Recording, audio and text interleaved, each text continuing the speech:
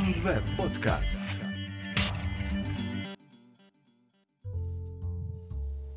Добрый день, дорогие слушатели. Вы слушаете 26-й выпуск РВПод Кафе.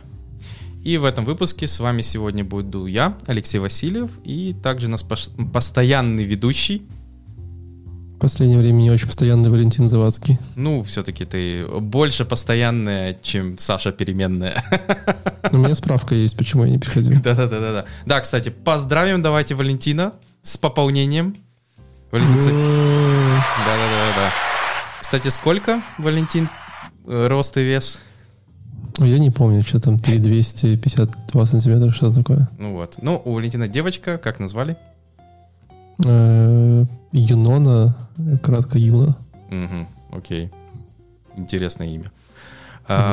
Хорошо. Все. Поэтому пишите поздравления. Можно на YouTube, можно будет в наших комментариях. Можно деньгами в конверте, адрес будет в ссылке в описании. Да. Ладно. Ну, а мы будем обсуждать, какие же у нас интересные новости произошли за месяц прошлый. И вот такая свеженькая новость, которая произошла как раз с вот этого четверга на пятницу. То есть, получается, с 30 на 1 октября. 30 сентября на 1 октября. Что же у нас произошло? Интернет опять поломался. Да, самое смешное, что звучит почти так же. То есть интернетик немножко, не весь, но часть интернетика упала. Настолько, что там, например, тот же AWS и остальные провайдеры выпускали отдельную документацию, отдельные там какие-то ссылки, что надо делать. Коротко говоря, что произошло, у Let's Encrypt заэкспарился рутовый сертификат. То есть они про это предупреждали, как бы говорили, что, пожалуйста, там, готовьтесь, такое произойдет, но понятное дело, что многие, наверное, думали, да, нормально все будет хорошо. Причем я вот помню, что кажется, что мы новости, что все будет там когда-нибудь падать, года 2 назад обсуждали. Они очень давно об этом, не то, что там, знаешь, месяц прошел, года 1,5-2, я думаю, они говорили об этом. Угу. Вот, значит, что произошло? В реальности, да, Let's Encrypt очень долго рассказывала, что вот они меняют root-сертификат. До этого у них был DST root CA-X3, и они, получается, новый сертификат — это ISRG root X1. Вот. В чем основная проблема? То есть, например, самое интересное нас тоже зацепило, потому что вот на Mailtrap, он же SMTP, для SMTP у нас получается, если для HTTP мы используем амазоновский сертификат, то для SMTP, к сожалению, мы не можем юзать амазоновский, потому что Amazon не выдает свои сертификаты, только вот повесить на балансировщики и так далее, но скачать его нельзя. И поэтому пришлось тоже юзать Let's Encrypt. То есть именно для SMTP... Вот для TLS, правильно? Да. Даже StarTLS. То есть это когда вот это ты можешь по любому порту подключиться и потом сказать, мне надо секьюрное подключение, и типа он сделает тебе. И получается, в какой-то момент у нас просто тонны саппорт-реквестов, типа, у вас сертификат умер, делайте что-то, тому подобное. И мы, я помню, с еще одним инженером такие сразу, так, давай проверять, что происходит. Смотрим, сертификат вроде как еще не умер, типа тот, который нам выдают.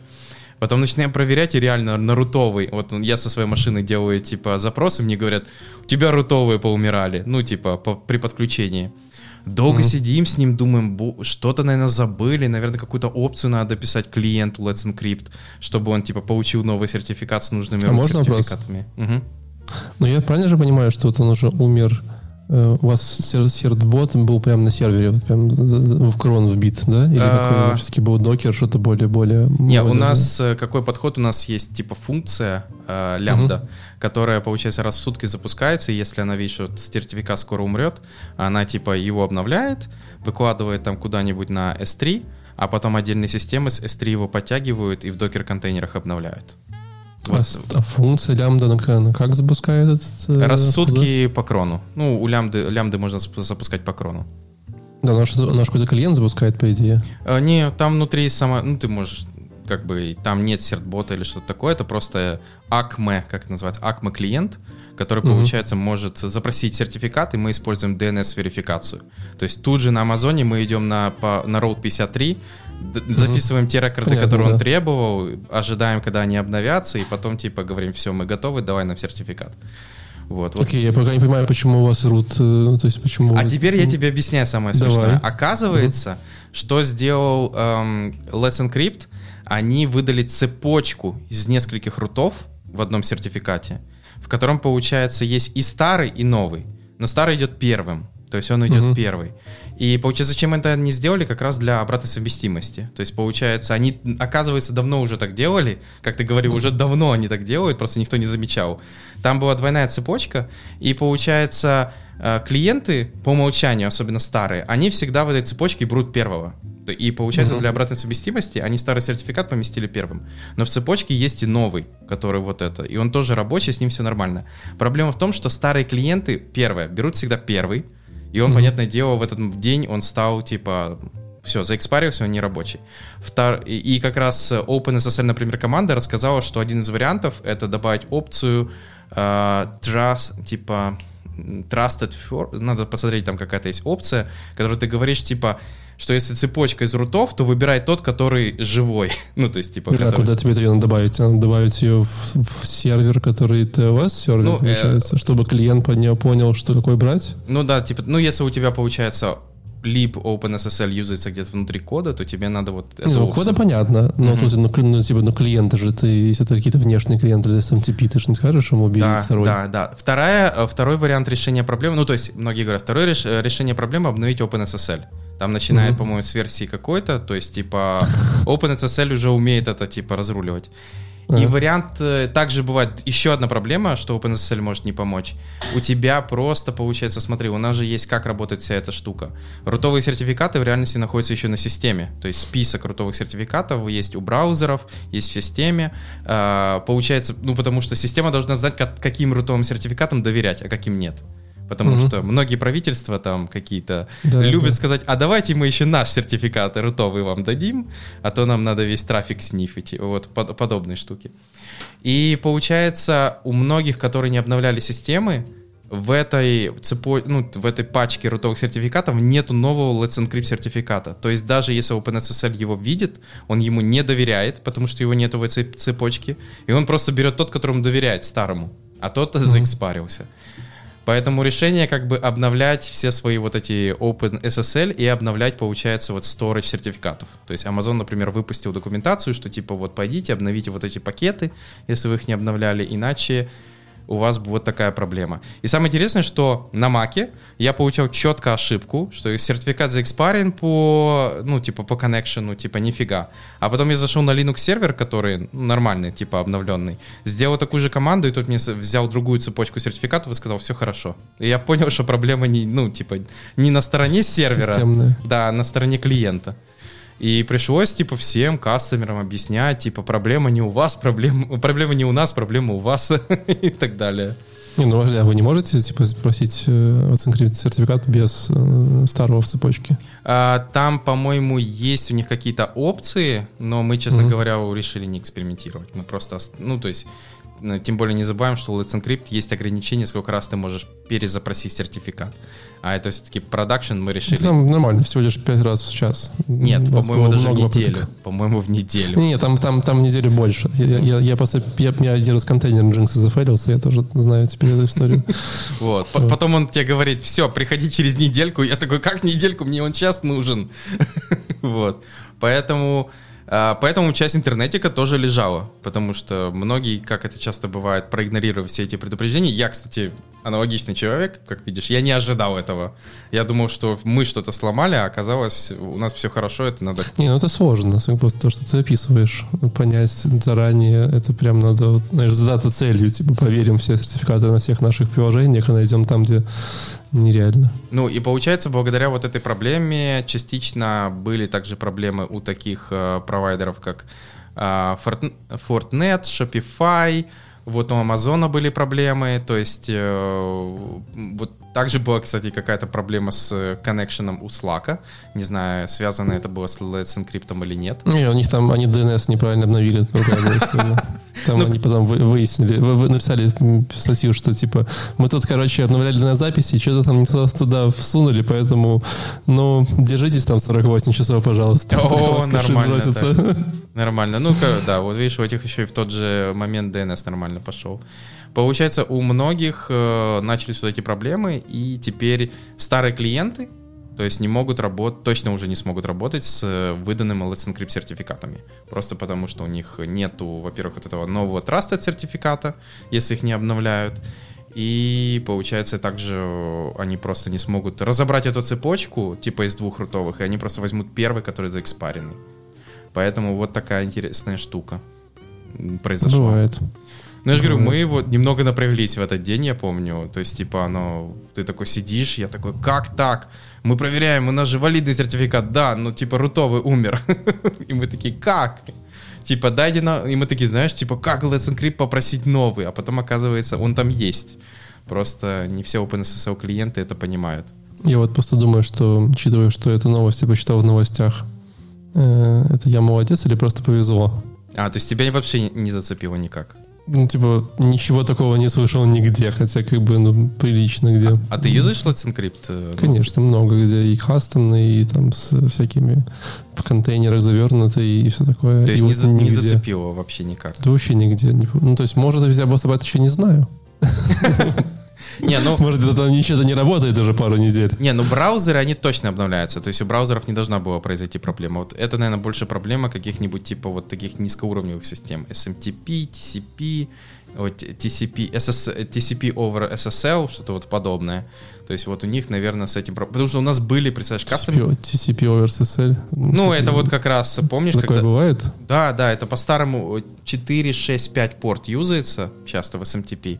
Это отдельный порт, да, по которому можно только через вот TCP over SSL подключиться, больше никак. То есть вот... Это, скорее всего, все равно SMTP over SSL, нет? Ты же все равно не можешь подключиться к TCP, типа... Используешь IP, чтобы подключиться к TCP, наверное, вряд ли так работает. Не, ну там домены. Ну, типа SSL чуть-чуть выше в стеке протоколов. Ну да. Как ни крути. Ну просто это получается, когда-то был, ну, сам по себе TCP, он же слишком открытый, и сначала придумали вот это отдельный порт, ну даже это не отдельный порт, просто так привыкли его делать, что по нему можно типа еще SSL подключиться. Но проблема была с этим тогда портом, что ты не можешь его тогда юзать для не SSL. Да. Ну да, это понятно. А потом же, получается, придумали вот этот новый Star TLS, где ты можешь как подключиться и просто без security, так и подключиться и сказать, мне нужный security connection, и он его конвертирует в security. То есть оно называется opportunistic ну, типа TLS, типа opportunistic. То есть ты можешь попросить, типа, сделать апдейт. Как-то так. Вот, и получается... Ну, нас, скажем так, не то, что нас зацепило, но кастомеров зацепило. У нас даже были веселые кастомеры, которые говорили, а вы можете, мы как задепрецировали TLS 1.0 и 1.1, ну, потому что уже все, хватит. Типа, у нас есть 1.2 и 1.3, юзайте их. И были некоторые кастомеры, говорят, ой, у меня старая железка, все такое, а дайте-ка мне назад, типа, TLS 1.0.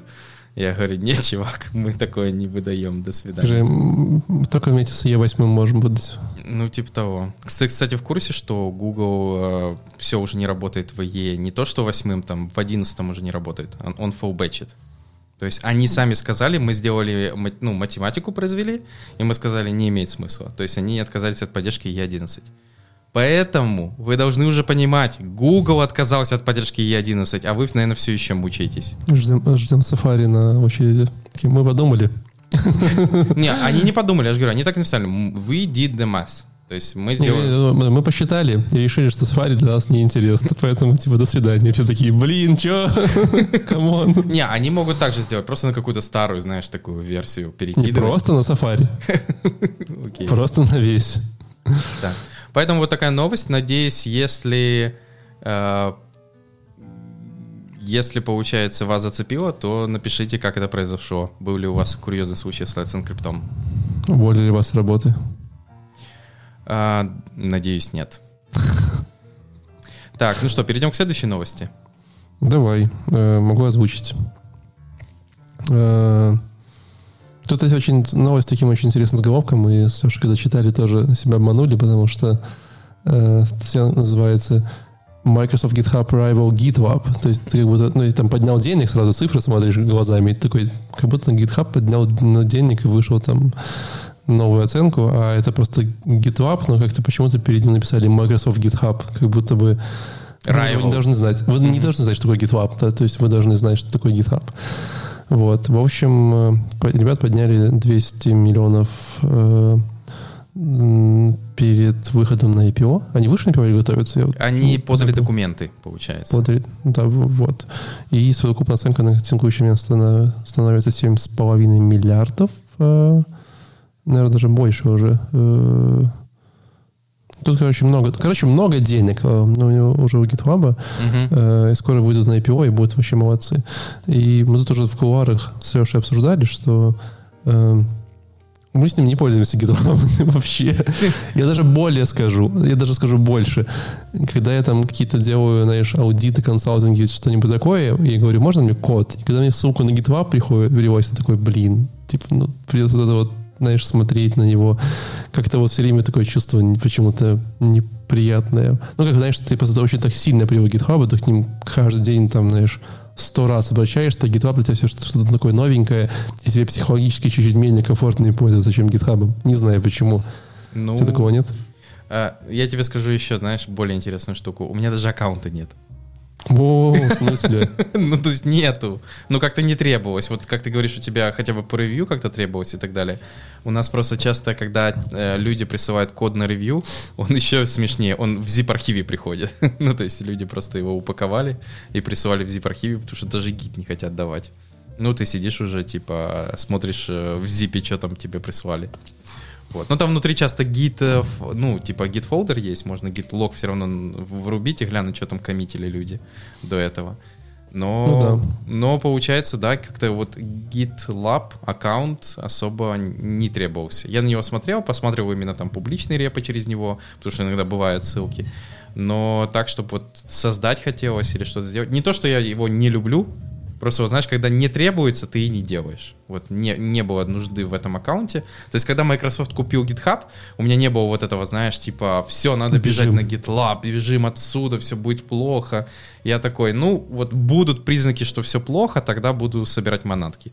Я подумал, что, типа, пока признаков нет, только купили, вот и все. И пока что вроде бы ничего плохого не произошло. Как по мне. Много хорошего произошло с GitHub. Вот. Но интересно, насколько много людей пользуются историей, поднять GitHub свой и там все хранить. Вот тоже довольно интересно, потому что я не уверен, что я таких тоже встречал в последнее время в большом количестве. То есть кажется, что все пользуются cloud-версией. Просто потому что свой GitLab хранить, обслуживать, это тяжело, скажем так. Крупные компании, видел, они поднимают свой GitLab, держат его. Наверное, потому что просто им знаешь, даже не потому, что им жалко денег, они же крупная компания, у них деньги есть, а просто потому, что вот у них какие-то есть ограничения, они, знаешь, я вот видел компанию, которая говорят, мы не можем пользоваться публичными, точнее, ресурсами, которые там в интернете находятся. То есть любая интеграция, типа, которая в интернете нам не подходит. Нам или вот ты в наш клауд, в наш приватный клауд это втягиваешь, если есть open source версия, либо никак, ты это не используешь, вот и все. То есть вот у них иногда бывает такое требование. Типа из-за безопасности. Это вот часто это вот, я немножко совсем работал с такими людьми, это вот типа банк, финансовое учреждение, у них свой именно вот железное облако и все остальное. Я думал, у них SVN. Не-не-не. У них железное, имеется в виду, что у них вот свое все, понял? Типа они в этой штуке все мониторят, и типа они очень сильно смотрят, что если ты что-то туда хочешь втянуть, 20 раз пересмотрят, тебе надо 30 документов подписать, что это такое, что оно там будет делать, в каком варианте его туда втянут и так далее. Поэтому... Короче, мы не в этом мире, я так понимаю. Нет. Интересно было бы, знаешь, что, не знаю, GitLab опубликовал файлы, может, кто-нибудь знает файлы, статистику, какое количество репозиториев у них вот в таких сетапах написано на каких языках. В смысле, что такое ощущение, что, учитывая специфику большой компании, это будет, знаешь, там 45% типа на .NET и 45% там на Java, а еще 10%, не знаю, на PHP. В смысле, это вот именно таких, не паблик GitLab, да, а вот этого приватного. Даже не знаю, что тебе сказать. Интересно было бы. Ну, сейчас в основном по статистике, я помню, там в основном JavaScript на первом месте, по публичным репозиториям. Да, но я думаю, что вот в приватных может быть все по-другому. Думаешь, там... Ну, там Java или .NET, мне кажется так. То есть кто-то из вот подобных, типа, сидит на верхушке цепочки. Да, скорее всего, да. Но было бы интересно подтвердить эти данные. Но я не думаю, что они их могут даже собрать, потому что, скорее всего, им нельзя стучать никуда. Ну да, разве что по публичным. Но получается, вот мне, кстати, интересна такая штука. Мы, конечно, с тобой будем сейчас рассуждать чисто гипотетически. Думаешь, тем разработчикам, которые работают на GitLab, будет что-то от того, что они вышли на IPO или нет? Ну, тем, которые работают в компании GitLab? Да, конечно. Да, конечно, будет. У них же есть явный вестинг, они могут типа купить акции и подождать. Ну, то есть все хорошо. Ну, думаешь, им дадут какой-то, типа, вот вы можете купить акции, или, может, им уже, типа, выдали аналог стоков, который конвертанется в акции? Это все очень зависит от того, когда ты, соответственно, стартовал в компании, какие у тебя были условия, но это абсолютно нормальная ситуация. В смысле, что могут выдать тебе стоки, у тебя может быть право купить или по льготной цене перед, но уже было, скорее всего, право до этого, ты можешь его там применить. При этом бывает же ситуация, когда вы выходите на IPO, и там, типа, ты можешь очень выгодно продать свои сразу, там, знаешь, акции? Стоки, которые да, у тебя кстати, уже есть. Бывает такое. Да, я знаю, тут несколько таких... С EPAM была такая ситуация, ребят рассказывают, что там, знаешь, типа, там выше на IPO, там, типа, ребята, которые там, знаешь, топ-менеджеры такие, нифига себе, у меня там, типа, 200 тысяч, короче, там, долларов, говоря, в акциях. Такой, нихера себе, там, продам половину. А потом, знаешь, понимаешь, что продал половину, а сейчас это, типа, уже 10 миллионов, что-нибудь такое. Такой, блин, типа, вот, немножко подешевело. Ну, может быть. Да. Ну, короче, не знаю, как там будет. Ну, прикольно, когда, знаешь, там, типа, поработал, ты, там, не знаю, 5 лет, и ты уже, все, я миллионер. У меня, типа, миллион благодаря этой сделке. Точнее, выхода на IPO. Понятно, да, такое может быть действительно. Вот. Но это не хорошо, что, кстати, это же продукт получается, я не знаю, считается ли он украинским или нет. Но Дмитрий... Ну, с корнями украинскими, конечно. Окей, назовем это так. Украинские корни тут есть. Вот. И самое интересное, что я не думал, что, ну, типа, аналог, даже не аналог, ну, получается, типа, компетитор GitHub именно дорастет до таких размеров. То есть я, кстати, был то есть, условно говоря, если GitHub, ну, прям вот так летит высоко, да, то как бы нам всегда нужен там второй игрок, и в него тоже всегда имеет смысл инвестировать, поэтому это как, ну, типа, там, второй игрок после теста тоже будет достаточно успешным, если первый очень успешный. Вот, поэтому я думаю, что это абсолютно нормально, адекватно. Ну, то есть, условно говоря, GitHub стоит сколько миллиардов? Мы посмотрим. Это уже Microsoft, я даже не знаю, как ты его сейчас оценишь. Согласен, да. Ну, условно говоря, в 2015 году он стоил 2. Типа... Миллиарда? Да. 6 лет назад он стоил 2. Вот, ну, то есть явно сейчас он стоит уже 50, сколько угодно. Ну, прям много. Ну, собственно, GitHub купили за 7,5 3 года назад. Ага, ну вот. Ну, да. Кстати, ничего так. GitLab молодцы. Почти как GitHub в то время, перед покупкой. Ну, 3 года. Все-таки это большое. Немножко, как будто бы остают на 3 года. Ну, и все это нормально. Окей. Поэтому... Молодцы. Поздравляем. Да, поздравляем команду GitLab. Молодцы. Что двигается. Самое смешное, что у них тикет-символ на IPO будет GTLB. Типа... GTLB? GTLB, типа 4 буквы.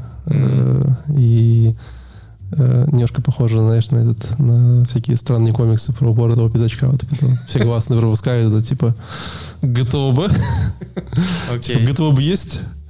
Надо будет потом глянуть, как там с акциями произойдет. Я вот просто иногда смотрю, когда новые компании выходят на IPO. Например, там, помню, какая-то база выходила, и я тоже смотрел, как у нее с акциями. Но ты был прав. Оно как только выходит на IPO, сначала происходит скачок, все покупают. Потом отскок, да. А потом отскок, типа, я понимаю, что... Ну, я не беру, слава богу, я просто смотрю тренд, что происходит с акциями. То есть, как ты говоришь, сначала какой-то скачок, оно потом отскок вниз. И иногда даже бывает, что акции потом стоят ниже, чем даже вот выставляли первичную цену. Не, акции технологической компании редко стоят меньше, чем первичные. Ну, прям надо сильно постараться. Такого давно не было. Потому что сейчас рынок растет, в целом, знаешь, типа денег много.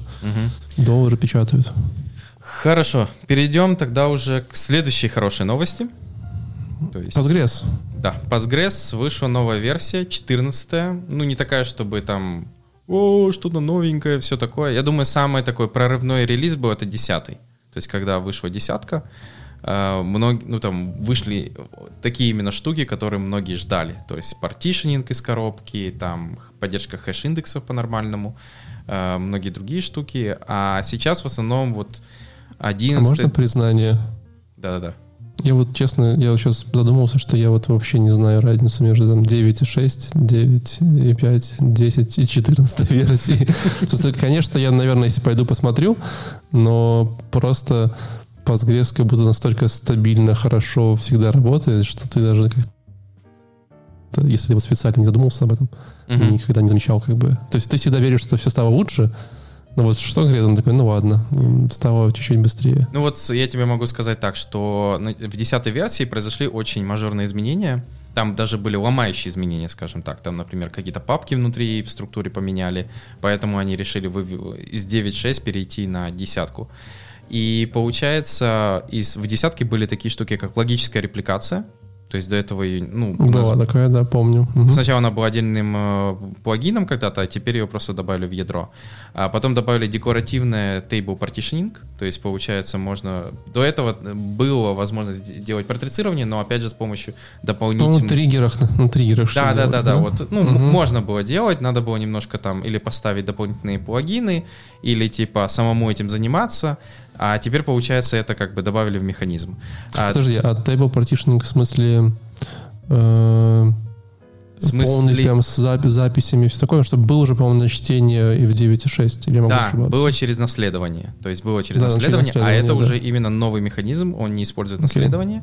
И получается вот его типа... Просто знаешь, если спросить наших слушателей и пользователей, сколько вообще их людей использовали table partitioning в жизни хоть раз, я думаю, найдется 5 человек, из них будем двое с тобой.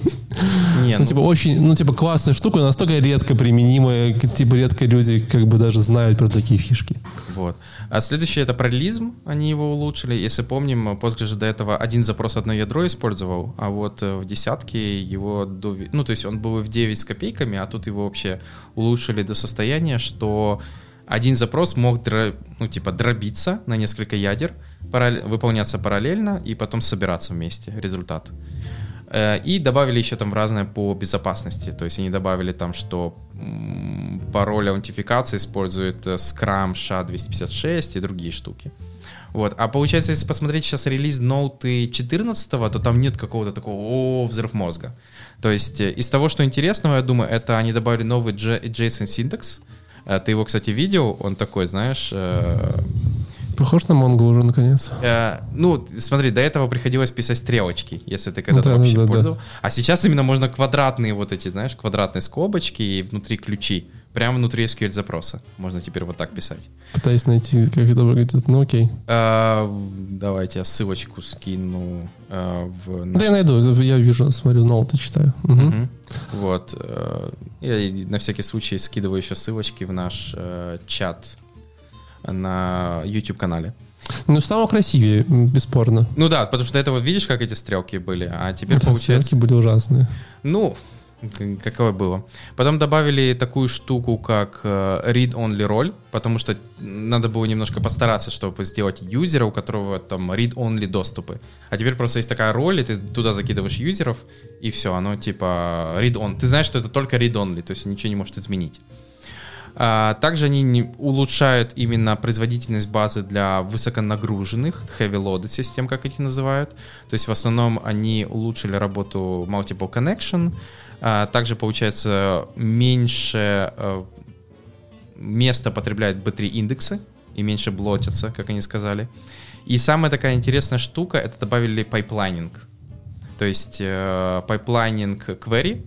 И самое интересное, что ты можешь это использовать даже со старым Postgres, то есть тебе только нужен новый PG, то есть получается... Клиент. Да, клиент. То есть libpq, вот этот, который там используется в разных библиотеках для подключения к Postgres. Если ты его поставишь новый... пайплайнинг — это что, Леш? Объясни. Да. Пайплайнинг — это в чем основная идея, что на одном и том же коннекшене ты можешь посылать несколько запросов, не дожидаясь результата которого послал. То есть, получается, ты послал один запрос, и не дожидаясь результата этого запроса, ты можешь послать еще несколько. И потом уже получать все эти запросы, результаты одновременно. То есть ты понял, это не синхронно, типа, что ты послал запрос, и в этом же коннекшене ждешь его, получил результат, потом опять запрос. То есть теперь ты в одном коннекшене можешь сказать, вот 1, 2, 3, 4 запроса, и типа ожидаешь, типа тебе прилетает вот результат по первому, вот результат по второму, вот там результат по четвертому. Connection pool больше не нужен, получается. Ну, не то, что он не нужен, то есть почему? Типа в теории может, не нужен. Ну, это получается, начнем только с того, что клиент... его внутри. Да, вопрос. Во-первых, начнем с того, что клиенты должны теперь это поддерживать. Ну, то есть, типа... можно написать какой-нибудь, знаешь, адаптер для ORM, который не использует connection pool, использует пайплайнинг. Да, теоретически. Да. То есть, получается, если ты сейчас возьмешь рельсу и подключишь к ней libpq новый, то она все равно по умолчанию будет работать в стандартном режиме. Послала, ожидаю, ожидаю. То есть, надо еще дописать, чтобы она, типа, понимала, тут есть пайплайнинг, то я буду теперь работать немного в другом режиме. Но да, это немножко, типа, экономит, что ты один и тот же connection можешь реюзать для параллельных запросов. То есть послать несколько запросов и там ожидать в этом коннекшене. Вопрос, параллелит ли не хорошо пайплайнинг сами в себе? Потому что коннекшены там параллелятся хорошо, все запросы, на CPU. Как, хорошо ли они параллелят пайплайны? Вот это важный вопрос. Я так понял, что, каждый запрос будет выполняться на своем ядре, а потом он просто поэтому же будет вкидывать тебе результаты. То есть, и все. Так это же это не нужен connection pool, Леш. Все, класс, отказывай. Потому что это же вечная проблема, знаешь, что типа, так, у меня есть 15 потоков в сайдкике, 7 в пуме, так, какой мне connection pool поставить в Postgres, чтобы он типа там не превысил, но не был очень большой, знаешь, это вот... в основном они объясняют, зачем они это сделали. Это что в современном мире клауд-систем и ORM-ов это типа часто полезный функционал, что тебе надо, типа, у тебя часто приложение разбито на очень много маленьких кусочков, и тебе, типа, надо, чтобы они коммуницировали. Да, каждому connection, чтобы они коммуницировали, и большое количество коннекшенов Postgres это не всегда хорошо. И так они пытаются там, типа, хоть какую-то вот такую экономию делать, что твое приложение, если делает 5 параллельных запросов, то оно не делает 5 коннекшенов, а всего лишь все еще может юзать 1. То есть, чтобы получить параллельно ответы по ним. Вот. Но я же говорю, самое интересное, что это получается, тебе только надо обновить клиент. Ты это можешь юзать уже даже там с 10-м Postgres или там 12-м. Не обязательно его обновлять. Это прикольно. Плюс это они... очень прикольно. Да, тут плюс они заимпровили там логическую репликацию, форинг дата-врапперы, если ты вообще про такую штуку слышал. Я вот как раз слышал, многие про нее рассказывают, но я уверен, что те же 5 человек, которые слышали про логические репликации по Postgres и эти протецирования таблицы, слышали еще про 5 человек в этом мире существует. Вот, форинг дата-врапперы — это, получается, специальные расширения, которые могут подключиться к другому внешнему источнику данных. То есть, например, вы можете активировать специально какое-нибудь расширение, например, MySQL внутри Postgres, и сделать, создать внутри таблицу, которая будет указывать, скажем так, на таблицу в мускуле. И когда вы, получается, делаете селект из этой таблицы, в реальности этот селект идет и делается из мускуля, и возвращается результат. Причем мы использовали даже такую штуку, я скажу тебе, когда мы использовали ее однажды... По-моему, мы подрубали ее к Amazon Aurora, который этот вот Postgres, но перепиленный. И нам нужны были какие-то очень простые штуки, типа дай мне какой-то вот, знаешь, такой селект. И мы через Foreign Data Wrapper как-то умудрились подключить ее к Amazon Aurora и типа использовать просто в рельсе как табличку, типа поехали. То так оно будет работать, так и есть. Да, будет. Но самое смешное, что Foreign Data Wrapper же бывает нормальный, типа Musco, Aurora, а бывает же абсолютно всратый, который типа... А теперь мы написали... Foreign Data Wrapper для API на, не знаю, на weather.com. И там просто можно сделать там City. Ты такой, зачем вы это сделали? А ты не видел? Я, например, как-то один раз экспериментировал Foreign Data Wrapper для Твиттера. То есть, получается, мои твиты — это была табличка, а когда я писал insert, он делал твит. Понимаешь? Да. И ты такой, что? Почему вы так сделали? Вот, я смотрю, нашел список Foreign Data Wrapper'ов. Вот, реально есть Data Wrapper на Git, например, очень важно. Вот, Data Wrapper на Facebook, Twitter, S3. Вот, видишь? S3, что, прикольно. Ты можешь, типа, смотреть файл вот этот S3, как, типа, в виде таблички. датавраппер на Linux по SVD файлик, чтобы можно было юзеров забрать. Ну, там всякие VMware, vSphere, ну, короче, безумное есть количество. очень крутые, например, подключения к Google Spreadsheet. То есть ты Google Spreadsheet можешь подключить как табличку. Ну, он же есть табличка, табличный вид. И все, у тебя получается Google Spreadsheet в виде таблицы там в Postgres внутри. Да, это прикольно. А как тебе такой датавраппер, фейкер FDV, датавраппер, который, типа, когда ты берешь любые данные из них, он, типа, все время фейковые данные возвращает, типа, генерит на лету. Ну, это, кстати, типа аналог, наверное, для тестов можно юзать, знаешь, там, типа... Да. Вообще не понимаю, зачем бы это в тестах юзать. Ну, слушай, подожди, есть такие люди, и целая профессия, называется DBA. И они очень часто не разработчики. Ты другое слово сейчас скажешь. Нет, DBA. И они мало пишут, я бы сказал, такого именно код, но они там много часто занимаются именно базой самой, SQL-запросами, оптимизацией. И даже покрывает эту базу какими-то тестами. И эти тесты — это просто какой-то, знаешь, типа SQL-ранилка. Она ранит какой-то SQL, и потом сравнивает результат с каким-то, который лежит рядом. Все. Вот. И я понимаю иногда, что поскольку у них единственный как бы run тула — это сама база, то они пытаются как можно больше полезной для себя бизнес-логики в нее напихать. Поэтому я понимаю, зачем часто нужна вот подобная штука типа фейкер. Потому что, а где им еще это сделать? У меня только SQL-интерфейс. Ну, типа, где еще мне это сделать? Все туда. Когда у тебя в руках молоток, то все в этом мире кажется гвоздями. Да, типа того, ну, к сожалению. Ну, то есть есть же компания, которым не нужна, типа, широкая специализация, нужна узкая. То есть нужен крутой человек в этом, но, к сожалению, да, у него вот микроскоп в руках, и он, если надо, и гвоздь забьет микроскопом. Потому что у него микроскоп в руках. Вот и все. То есть это не в обиду этим людям, но иногда бывают даже интересные, курьезные ситуации, как они решают проблемы, которые ты бы или я решали одной строчкой питоновского или рубишного кода. Но поскольку они, типа, не занимаются этим, они используют свои тулы. Хотя... Уже все равно надо писать в FDV на питоне, понимаешь, там все равно что-то приходится делать. Ну ладно. Вот, поэтому тут с вакуум там вроде как улучшают, опять же, с этими B3 индексами, но вакуум до сих пор, я так понял, над ним еще работают. Есть вот эти все еще проблемы с блотингом. Они как бы улучшают. То есть, получается, у тостов, например, сейчас появился новый уровень компрессии. Теперь они используют, можно использовать, активировать LZ4 компрессию.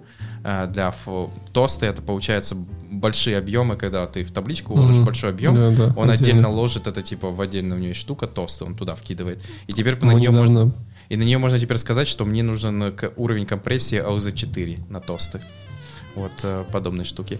И очень много заимпрувили параллелизацию всяких рефрешей. То есть, например, у Postgres есть материализированные вьюхи, есть, например, создание индексов конкурентных, и теперь они, получается, добавили вот эти всякие refresh materialized view, которая типа параллельно выполняется конкурентно. Они добавили типа реиндекс конкурентный, там как-то улучшили, что теперь получается какие-то вещи его не блокируют. Ну, то есть если что-то с базой происходит. То есть они вот эту перформанс и типа конкурентное типа там в бэкграунд задачи вот выполнения каких-то вещей, они это тоже улучшают. Потому что есть вот эта проблема, когда-то была, там, добавить индекс в базу без даунтайма или еще что-то сделать, сейчас с этим намного стало лучше. Сейчас у нас парни там даже в большую табличку на новых Postgres'ах not null, default false, и все работает. Ну, то есть, типа, и Postgres не падает, потому что не добавляет именно такое поле. Потому что он добавил как раз возможность, типа, lazy default значений, например. Была такая история раньше, да. Вот. Поэтому... Я недавно вспомнил историю про вакуум. У нас была очень интересная ситуация на проекте, где ко мне побежали, говорят, помогай, там проект не работает, все сломалось. Я завожу в нью-релик, а там типа инсерты по 5 минут. В табличку. А что так долго? Да, я тоже такой, что? 5 минут? Типа. Нет, там прям даже есть подвисшие в 30 минут, я даже такие там видел. Ты даже, наверное, если подумаешь, угадаешь название таблички. Вот, типа, какая табличка, скорее всего, самая распухающая на проекте? Скорее всего, в релизовом проекте. Users или что? Нет. Схема. Давайте подскажу. Туда кладут большие JSON-файлы. даже не файл, а прям JSON, болты, что угодно. Вообще не знаю, что это может быть за табличка. Табличка versions. Серьезно? Ну, потому что, знаешь, да, есть же замечательный гемп, который PaperTrail, который, умеет хранить, diff объектов, версии и так далее. Вот. И, конечно, как бы, когда ты сохраняешь какой-нибудь там, знаешь, условно говоря, заказ, ордер, и там что-то меняешь, какие-то в нем статусы, он, конечно, все это все время сохраняет, там, 15 миллионов раз и так далее. Вот. И в итоге мы так что-то зашли, посмотрели, табличка versions, то есть там просто проблема в том, что когда вот, знаешь, заказ сохраняешь, ты же версию меняешь, да, а версия, получается, она же создает новый объект, старый не удаляет, это тут начинается вся история, а там прям заказ, куча полей, и его там статусы все время меняются, какие-то доставки этих заказов, там 50 в день, 100 в день, и табличка version весила 23 гигабайта, что, в принципе, немного, но немало. Там, знаешь, потому что вторая табличка в системе весила там 400 мегабайт, что-то такое. Вот. И я, конечно, сказал, ребят, понятно, почему у вас 30 минут инсерта, у вас там таблица просто офигевшая, знаешь, там все офигевают. Она может, знаешь, ищет место, куда вставить по 30 минут. И, кстати, как ты решил проблему? Просто PG-Repack, раз-два.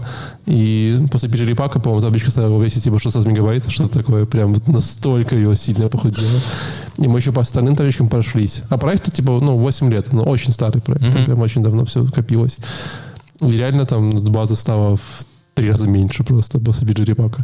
Я просто, знаешь, подумал, что, может, в этом случае ты просто такой транкейт все эти версии. До свидания, проблема решена. У меня была такая идея изначально. Я тоже подумал, что в принципе ты там drop table, create table, и все хорошо. Того, да. Потому что, знаешь, иногда сидишь, думаешь, а вам сколько версий надо? За последний месяц. Ты такой, хрясь, и 90%. Я помню, просто тоже был один проект, в котором была огромная таблица, и когда начинаешь выяснять, тебе говорят, тут вообще актуальные данные на 2 дня. Должны быть. А табличка там, как ты говоришь, вот знаешь, за последние 8-10 лет. И база уже такая, они спрашивают, а что тормозит? Ты заходишь там, а там 200 миллионов записей. И там, понятное дело, еще запрос настолько сложный, что не на все есть индексы. И ты такой, а актуально сколько данных? Он говорит, только за сегодня и за завтра. Все. Остальное это история. И вот как раз в этот момент ты такой, возможно, вам что-то там за месяц надо. Да. Он говорит, ты такой, вот протрицирование сейчас и заюзаем. И ты начинаешь. У меня тоже была такая история, да. Вот я месяц по рейду, мы до сих пор уже там пару месяцев пытаемся вычистить все данные, потому что реально там какие-то аккаунты уже мертвые, а там эта база уже терабайт, знаешь, что-то такое. И там надо реально писать отдельные скрипты, которые там, знаешь, какие-то данные вычленяют, потом PG-Repack'ом идти, там все сложно. Да, поэтому есть Postgres 14. Желательно, конечно, всем обновляться, но я думаю, такие как Amazon RDS и остальные потянутся чуть попозже, то есть клауды. Возможно, я думаю, только не стоит бежать сейчас немедленно, там, может, дождаться следует 14.1 на всякий случай. Я из тех людей, которые ждут первый патч-релиз, на базу. Но получается, если вы все-таки смелые, потому что я вот в Postgres-каналах сижу, некоторые уже перешли. То есть, знаешь, люди некоторые настолько смелые, что там сразу. А некоторые тоже хвастаются, говорят, я сижу на апстриме. То есть, я пересобираю Postgres и сижу, на апстриме. Это очень смелые люди, или разработчики. Они просто разрабатывают, поэтому им нормально. И у них просто проект, они поэтому на апстриме сидят. Упало, и не важно. Если бэкапы есть, why not? Почему бы и нет? Хорошо, перейдем к следующим статьям. Дальше это я вам в клювике принес. Хотел в прошлый раз, когда был запись, рассказать, но отходил, но не мог не удержать в себе, как говорится. Да. Как статья называется? Это вообще цикл статей. Это Smashing Magazine. У них есть цикл статей под названием HTTP 3 from A to Z. Core концепции. Но если вы следили за новостями, мы это обсуждали, что, в принципе, HTTP 3 уже как спецификация утверждена хорошо, и Nginx уже там какую-то версию, которая должна к концу года быть готова, подписывает. Но мне прям очень хотелось разобраться, что такое HTTP 3, потому что для меня это был такой, знаешь, темный лес в свое время. Я даже думаю, что HTTP 2 для многих, знаешь, до сих пор такие, что HTTP 2, как это, почему это работает, какие изменения. Вот, поэтому Я прям очень обрадовался этим статьям. В чем особенность этих статей? Это 3 статьи. Одна статья, собственно говоря, объясняет основные истории HTTP 3, как она возникла, как идея возникла, и ключевые концепции. Вторая рассказывает про перформанс HTTP 3. И 3 статья рассказывает, про какие сейчас опции можно заюзать, чтобы HTTP 3 как бы поюзать, поиметь, как это все будет работать. Вот. Каждая статья примерно 45 минут, час чтения, если вы типа не читаете, еще не ходите по ссылкам. То есть это вот... И это прям не то, что там, знаете, там для тех, кто медленно читает. Я читал каждую по часу. Вот прям потому что она же типа еще даже техническое чтение, тебе надо еще напрягаться, знаешь, возвращаться обратно, смотреть блок-схему, туда-сюда. То есть это очень много чтения. Но это прям одни из самых крутых технических статей, которые я читал за последнее время, потому что они вот все нюансы, которые ты можешь продумать, порассказывать, задать вопросы. Ну, ты же читаешь статью, какие-то вопросы по ходу возникают в голове, думаешь, такая есть вот эта такая штука. Они вот на все вопросы твои ответят. Поэтому лучшего ресурса, чем чтобы понять HTTP 3, я не знаю, не видел. И вам и уже куча людей крайне рекомендую пойти, потратить свое время, эти 3 часа и вот поразбираться. Если переходить к сути статей, то давайте поговорим еще, что такое HTTP 3. Да? Давайте кратко просто пробежимся. Ну да, сейчас слушателям... то, что в голове просто запомнилось, и там, что вам надо понимать про HTTP 3. Да? Какие выводы я себе сделал? Во-первых, HTTP 3 — это всего лишь HTTP 2, который работает поверх Quick. Да, Quick — это очень старый протокол, который Google в свое время начали. Сейчас это уже не Google, а там целая куча компаний, который говорит, нам не нужен TCP, нам нужен UDP для интернета. Мы хотим UDP. Почему мы не хотим TCP? Я, кстати, думаю, вот надо объяснить сейчас слушателям, в чем разница между TCP и UDP. Типа, я бы тебе объяснил шутку про UDP, но тебя не дойдет? Да. Ну, если очень быстро и коротко, TCP всегда проверяет, чтобы все дошло. То есть, а UDP, когда посылает сообщение, ему как бы все равно дойдет оно или нет. Да, вот. Но как бы из-за своих вот этих вот хендшейков, ограничений TCP, что тебе нужно, знаешь, типа сделать 3 рукопожатия, а это как бы какое-то время занимает, TCP не очень в почете в наше время, потому что интернет стал быстрый, сети стали достаточно надежными, и поэтому нам чаще всего не очень важно, что нам, знаешь, там, убедиться, что наш коннекшн типа стабильный. Ну, даже так, нам важно, конечно, пакеты доходили, да, но все равно там уже... Ну, можно перепослать еще раз. Это типа... можно сделать лучше, скажем так, да. Вот, поэтому UDP стал в почете. При этом и смешного, что как бы что они сделали, это они внутрь Quick засунули внутрь в него TLS. То есть теперь у тебя не может быть пакета, который типа, знаешь, HTTPS, у тебя всегда всегда, ну не HTTPS, у тебя всегда TLS, да, всегда зашифрованный трафик. То есть у тебя буквально там парочку в заголовках могут быть зашифрованы, типа там 4 хидера могут быть не зашифрованные. Ну, то есть 3 в UDP, да, это Source Destination Checksum, вот, и флаги, и Connection ID в самом пакете. Все остальное, это все заинкриптено. Поэтому из прикольного, так как это внутри протокола, то у тебя нет еще этого TLS хендшейка. То есть, по сути говоря, HTTP 3 быстрее, чем текущая HTTP 2 на TLS 1.2 на один хендшейк. Ну да, вот. И это нормально так типа, экономит. Ну, это 50 миллисекунд, 100 миллисекунд с запроса, да, это приятно. Я вот недавно наш корпоративный сайт оптимизировал, вот, и реально неожиданно обнаружил, что там, чтобы там получить 100 баллов на Google Page Fitness сайте, мы там сейчас это до 95 добили, еще там у меня есть парочку тузов в рукаве, вот, но чтобы получить вот там чуть-чуть вот эти вот, знаешь, вот эти вот 90-80 получить в принципе несложно. 100 получить реально очень сложно. Тебе надо прям вот каждый миллиметр вымерять, знаешь, где у тебя что. 100 пытаешься получить на мобайл или десктоп? На мобайле 100. Десктоп 100 ерунда. Мобайле 100 получить несложно. И я неожиданно выяснил, что у меня на мобайле там я теряю 5-7 очков просто потому, что у меня тормозит типа как бы это TLS-соединение. потому что мой сервер у меня там был во Франкфурте, они, скорее всего, мерили это с Нью-Йорка, Калифорнии, и пока туда зайдет, туда-обратно хендшейк, да, у меня был свой engine с сертботом, на серваке крутился, да, то есть я не использовал CDN для всех запросов. Я использовал CDN только для картинок, для, знаешь, чего-то такого. Вот. И вот просто я меряю, я понимаю, что у меня там типа 250 миллисекунд, это вот просто TLS хендшейк, потому что сервер далеко, пока туда сходит, я такой, вау. Я применяю просто, знаешь, меняю все на CloudFront, который меня все проксирует, и у меня минус 200 миллисекунд соединения, ну, типа с запроса. А это всего запрос там секунду, 20-30% ускорения. Это прям вау. Вот такой прикольный лайфхак. Так ты получил 100% или еще пока нет? Мы там, нет, там еще 100 нету, по-моему, у нас это 90-100 там где-то крутится, ну, на главной странице. Я потом, может быть, сделаю какой-нибудь докладик, расскажу, или статью напишу, как мы вообще шли к 100. Это прям очень интересный опыт всего, что работает. Ну, неважно. Короче, Quick, как протокол, у него есть определенный ряд фич, которые есть внутри. Я не уверен, насколько подробно останавливаться на всех фичах, да, вот, но, наверное, скажу самые такие забавные и интересные.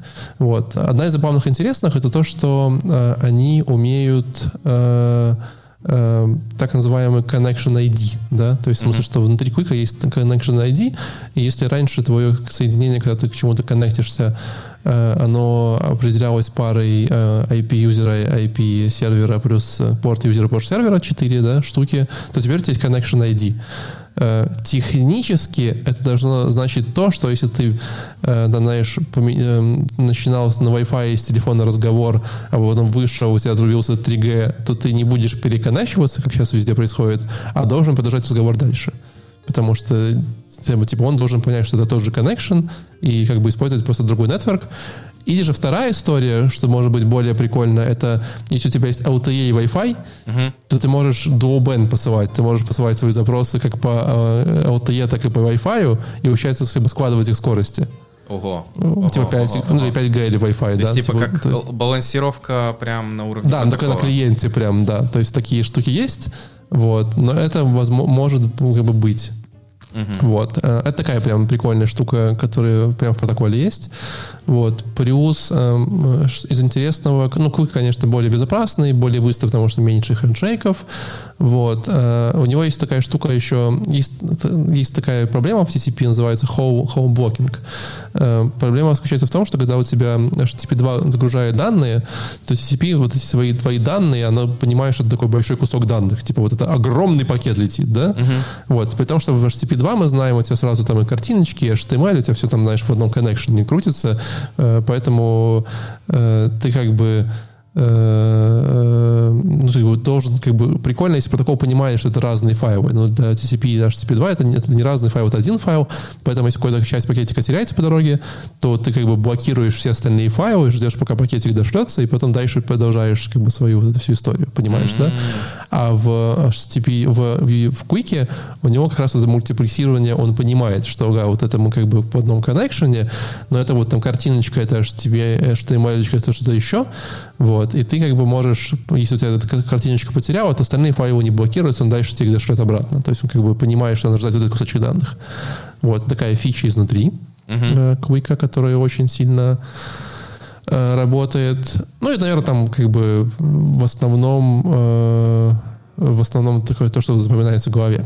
Но прикольно не это. Прикольно вторая статья, которая прям вообще восторг, потому что если первая статья говорит типа воу-воу-воу, новые фичи, типа энкрипты и все дела, то вторая статья говорит типа братаны, типа спокойствие. Все на самом деле не так хорошо, как вам кажется. То есть? Резюмируя. Даже учитывая того, что HTTP, то есть HTTP быстрее, меньше хендшейков, да, типа быстрее все, текущая версия HTTP 3 со всеми оптимизациями, которые сейчас есть, на 20% медленнее, чем HTTP 2 плюс TLS. Причина очень простая. Вот. Причина очень простая. Суть в том, что текущая реализация TCP, она находится в кернеле. Текущая реализация Quick находится в аппликейшенах, в app layer. Поэтому как бы kernel быстрее, чем app, тебе надо типа делать много запросов, да.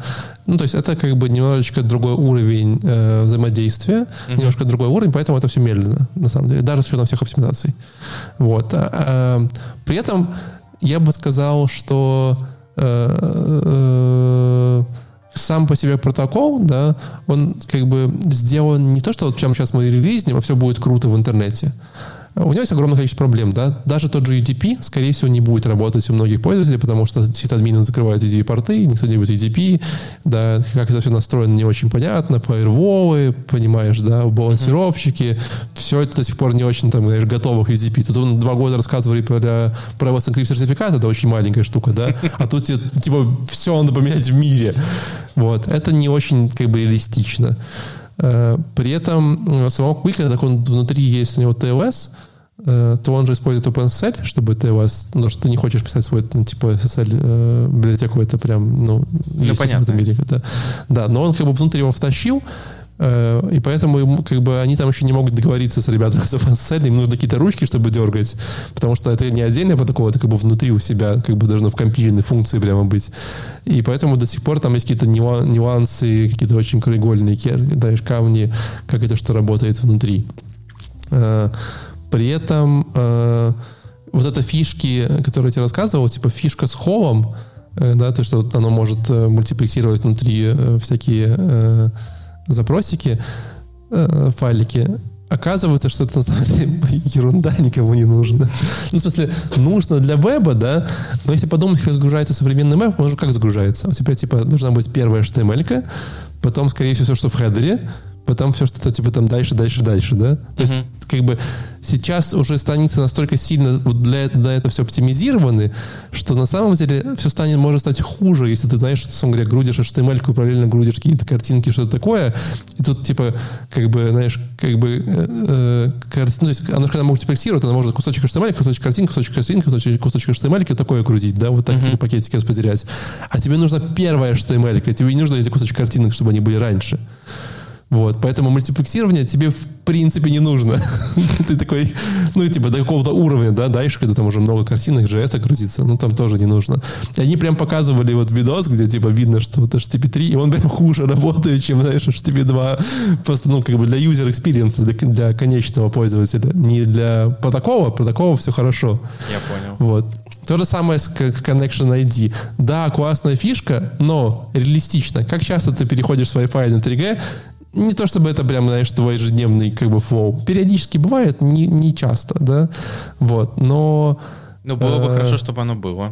Было бы хорошо, чтобы оно было. Но теперь представь, какое количество всего нужно настроить в мире, чтобы это все работало, да. Типа балансировщики должны понять, что это connection ID твой, а не тот, и как-то вот этот connection перекинуть у себя, понять, что это все правильно. Клиенты, сервера, приложения, в конце концов, все это должны перекидывать. То есть все не так, как бы, не безоблачно, как там хотелось бы. И, скорее всего, с историей, что TP3 это не история про, типа, вот мы сейчас делаем все супер круто, все станет быстрее и так далее. Это больше история про развитие и будущее. Просто потому, что на текущем этапе вот нашего интернета мы уперлись в то, что есть TCP, протокол, который придумали 40 лет назад, который вшит в каждый сейчас роутер во всякие штуки, да, вот, и, мы не можем обновить ничто, никакие алгоритмы, да, есть же миллионы разных алгоритмов, которые мы там, знаешь, оптимизируем, изобретаем, типа, вот это вот, знаешь, скользящий Windows, да, когда ты типа пытаешься понять, какой у тебя bandwidth между клиентом и сервером, и ты потихонечку увеличиваешь размер пакета, когда он не достигнет оптимального и так далее, да. Это же в TCP зашито. Там, да. А в Quick это на уровне клиента. То есть, в смысле, на уровне клиента у него есть как бы вот этот кусочек протокола, который он, типа, в теории, завтра браузер обновился, у тебя новая версия как бы всего стала на, там, то есть лучше на 0,3%. А 0,3% в рамках интернета это прям, вау. Что типа, не знаю, огромное количество ЦО не спалили и все такое. Поэтому HTTP3 это такая история про то, чтобы мы могли делать быстрые релизы в будущем, да, и в том, чтобы мы могли больше экспериментировать, стали чуть быстрее, чуть безопаснее, но, скорее всего, в будущем, не сейчас. Я бы по своим наблюдениям дал этому протоколу года 3.5 тоже на вот, как, наверное, HTTP 2, да. HTTP 2 примерно лет 5 раскатывался. Сейчас он, вот, наверное, сейчас мы все его используем. У некоторых до сих пор, может быть, они сейчас сидят на HTTP 1.1. Я не уверен, что таких много. Ну, таких, конечно, есть, но, наверное, таких не очень много. Сейчас все-таки все уже, по большей части, переключились на HTTP 2. Вот. При этом сам протокол, конечно, очень крутой. Перформансы и всякие штуки довольно забавные и крутые. Смотрите. Самое смешное, что есть же там всякие HTTP 2 фишки, которые, знаешь, помнишь, там типа сервер push, там вот такая была история. Да. Так некоторые... Никто не использует. Да, так, ну что значит никто не использует? Некоторые веб-сервера, которые сказали, я поддерживаю HTTP 2, они такие, а что сервер push? Ну, этого нету. Да. Ну, то есть даже тот же Nginx, по-моему, типа, HTTP 2 есть, сервер push нету. Ну, то есть... Не, у Nginx есть аж сервер push, но, типа, учитывая, что он прокси, был такой прекрасный сервер H2O, он до сих пор есть. Вот. Вот он как раз умел... И мы его использовали поверх Puma, и у Puma была экспериментальная ветка, которая умела, типа, вот между H2O и собой делать такой синхронный сервер push наружу. И было реально прикольно, то есть я прям помню, загружалась ссылка, загружалась сайт, и ты видел, что до того, как у тебя пришел HTML полностью, ты уже получил сервер пуши, что у меня будут такие CSS и JS, и они уже начали загружаться. Я понял. Но это реально, типа, 7 миллисекунд разницы. Вот я тебе не шучу. Просто там, знаешь, очень мало. Так смотри, самое интересное, я могу рассказать тебе еще один секрет. Есть такие теги, типа preload в HTML, которые ты... Так preload не все не поможет тебе. Это все до preload работает. Ну, а тут, получается, ты можешь, когда HTML еще только грузится, еще не весь догрузился, если ты в самую верхушку добавишь preload и скажешь, у меня там, вот там где-то в доме будут такие HTML-ки, такие картинки, такие CSS, то браузер скажет, окей, я побежал за ними, даже если их еще я там понимаю, не было. Но это все равно тебе нужно догрузить какой-то HTML. Да, то есть, условно говоря, ты же все равно в условном рельсе, да, должен реком пойти до конца, сформировать HTML-строку и отдать ее наверх, и он уже, Nginx будет ее уже отдавать. Ну, или ты можешь юзать стриминг. А было в стриминг нет, не можешь, скорее всего. Вряд ли. В реке стриминг о чем-то. Алло, привет. 21 год на дворе, Леша, еще рано. Okay. А тут, как бы, ты, получается, до того, как ты свою HTML-ку срендерил, ты уже сказал наверх серверу, типа, давай грузи картиночки вот такие жесткие. То есть это, типа, чуть-чуть быстрее, понимаешь? Но реально никто этого не поддерживает вообще. Ну, потому что сложно, я так понимаю. Ну, я тоже как-то пытался в парочку мест это, знаешь, типа, думал, ну, вот же новая фишка, надо попробовать. Потом там читаешь документацию, как ты вот говоришь, экспериментальная ветка. Ты там что-то потыкал, попробовал, не заработало, пофиг. Зашел куда-то в это, там, какой-то прокси, знаешь, тут вообще написано. HTTP 2 есть, но вот этой штуки от HTTP второго нету. Ты такой, ну ладно, окей, типа нет, так нет. Поэтому иногда ты просто даже думаешь, окей, сейчас буду использовать, но кто-то в этой цепочке это не поддерживает, и ты такой, ну тогда до свидания. Типа не будет этого. Да, но при этом же еще как раз прикол в том, что, скорее всего, TCP никто не умрет, потому что между клиентом и сервером TCP имеет смысл, не имеет смысла, точнее, это имеет смысл HTTP 3. А вот между серверами, микросервисами, скорее всего, TCP все еще будет более производительно оптимизированный. Да. Вот, потому что, ну, там, знаешь, и connection keep alive, эти все истории, они уже просто настолько круто оптимизированы десятилетиями, что еще долго будем догонять. Так. Ну, это вот такой короткий TLDR. Я старался сократить, но просто, поверьте мне, пойдите почитайте статьи. Ну, они большие, предупреждаю. Ну, вы кайфанете, если вы вот такие же гики, как мы с Лешей, вам прям понравится, насколько качественно написаны статьи. Я прям, ну, вот просто кайфовал от того, как они сделаны. Так, хорошо, перейдем к следующей новости. Статья, которая от Дака Ровинга, и он рассказывает о том, что электрон — это не рак, но это симптом болезни. Вот. Электрон, который, ну, в смысле, не частица. Да. Электрон — это та самая штука, назовем так, фреймворк, который используется для написания десктоп-приложений на веб-технологиях, то есть JavaScript, CSS, HTML. Вот. А я понимаю, что это все из-за OnePassword опять, да? Не обязательно. Но да, если кто не слышал историю, OnePassword в своем последнем мажорном релизе нового десктоп-приложения перешел на Electron. Но они потом написали, что на нативку они не забивают, они тоже будут там что-то улучшать, делать и выпускать, я так понимаю. Вот. Okay. В основном, что автор тут рассказывает, тут есть типа основные теории, что первая теория, что разработчики, они ленивые, то есть они просто что легче, то и будут делать. Да нет, ты что, мы очень трудолюбивые люди, да. Вот. Следующее, это то, что компания ожидает, что что-либо, любая работа, которую они будут делать, она должна быть как можно дешевле. То есть, получается, сам подумай, если что проще нанять, если ты хочешь поддерживать все платформы, имеется в виду, например, Mac, Linux, неожиданно почему-то Linux и Windows, то тебе надо очень часто, как минимум, наверное... 3 команды? 3 команды. Возможно, Mac и Linux можно как-то совместить, но я сомневаюсь. Нет, вряд ли никак. Вот, поэтому надо 3 команды, а тут, получается, можно взять Electron и... Скорее всего, Леш, Linux и Windows можно совместить вот это вот через VSDL. Вот Mac и Linux вряд ли. Может быть, да. И получается, с электронным ты берешь только одних веб-разработчиков и вперед. Типа у тебя будет кросс-платформенное приложение с помощью одной команды. И в конце... Ты писал когда-нибудь электронное приложение? Да. Как тебе опыт?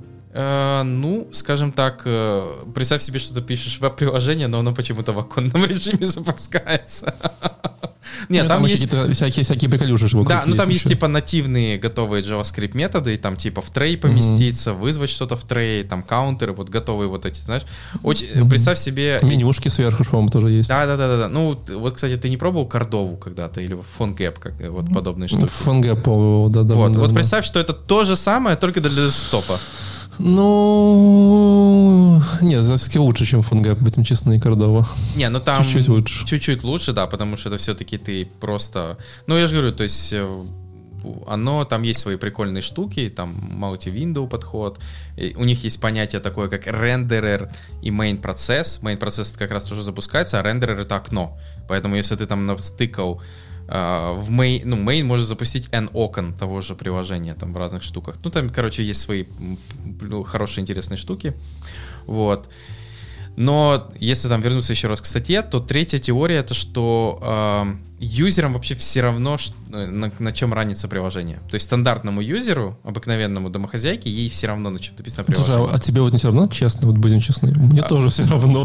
Очень часто все равно, но когда оно начинает тормозить, ты начинаешь думать, в чем же проблема, и ты обнаруживаешь, что это веб-приложение, и ты такой... Обычно ты обнаружишь, что это докер на маке. А вот он такой, ладно, закрою. Но в основном бывают такие проблемы, что ты такой, это типа не нативное приложение, значит будет тормозить, будут проблемы. Давай будем честны. То есть ты вот реально ощущаешь, что приложения на электроне вот тормозят, прям вот как какой-то рендеринг, что-то такое? Я вот не скажу, что хоть раз такое видел. Скажем так, были... Они обычно жрут всю оперативу, и весь комп тормозит. Логично. Так часто бывает, да, будем честны. Но чтобы прям приложение тормозило в плане рендеринга, ты там как-то скроллишь и видишь какие-то микропиксели, я просто не такой, может, перфекционист, но такого я не видел.